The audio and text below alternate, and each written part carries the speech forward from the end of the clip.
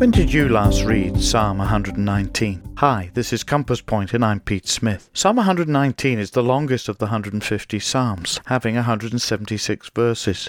The letters of the Hebrew alphabet at the head of each stanza of this psalm mean that in the original, each verse of the section begins with that letter. The psalm itself is a song of delight in the divine revelation, the Bible as we term it. Only 5 verses do not refer to the Word of God. You could entitle verses 1 to 8, The Blessedness of the Obedient Heart. Verse 2 reads, Blessed are they that keep his testimonies, and that seek him with the whole heart. Verses 9 to 16 could be headed, The Cleansing Power of the Word. Note verse 9, How can a young man cleanse his way? By taking heed according to your word. Take time today to read these 16 verses and consider seriously the value of the Holy Scriptures.